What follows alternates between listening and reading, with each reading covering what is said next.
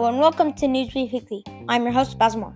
This week, Trump announced a plan to suspend immigration into the U.S., and a top health official said that he was fired for not supporting a drug that President Trump liked.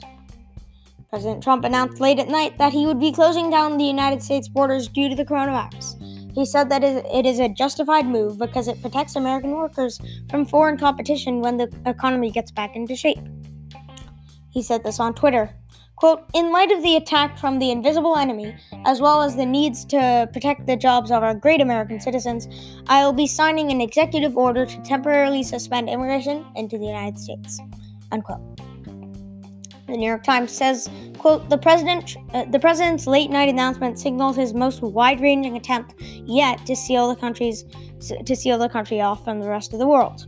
Unquote. Trump has said that closing off the border is good for the country's health in the past.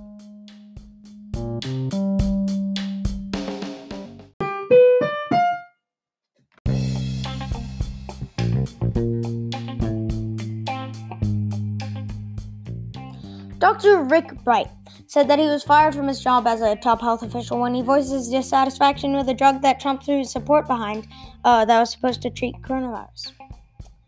Quote, I am speaking out because to combat this deadly virus, science, not politics or cronyism, has to lead the way, unquote. Dr. Bright said in a statement released Wednesday. President Trump has said again and again that this drug is a game changer. In a tweet on Tuesday, he said this about the medicine. I'm not going to try to pronounce that. Taken together, have a real chance to be one of the biggest game changer in the history of medicine.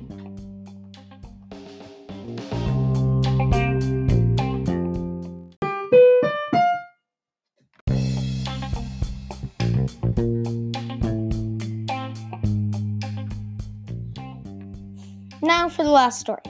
I'm going to tell you about states reopening across the country. Some states like Colorado, Maine, and Texas and Montana are totally reopening starting on April 30th. And some states like Georgia are partially reopening. And then there are states like California, New York, West Virginia, and Utah, which are not reopening anytime soon. The states that are reopening are not just dropping all the restrictions put in place because of COVID-19. In those states, you have to still stay far apart from other people. The New York Times' Ben Castleman wrote, quote, the economy shut down almost overnight. It won't start back up that way, unquote. So what Castleman is saying basically is that the economy will gradually start up again in the states that want the economy to get up and running again. Thanks for listening to the Newsweek Weekly podcast by BMAC News. Remember that you can find all the original articles at the bmacnews.com, except for the last one. I did some research on nytimes.com for that article. See you next week.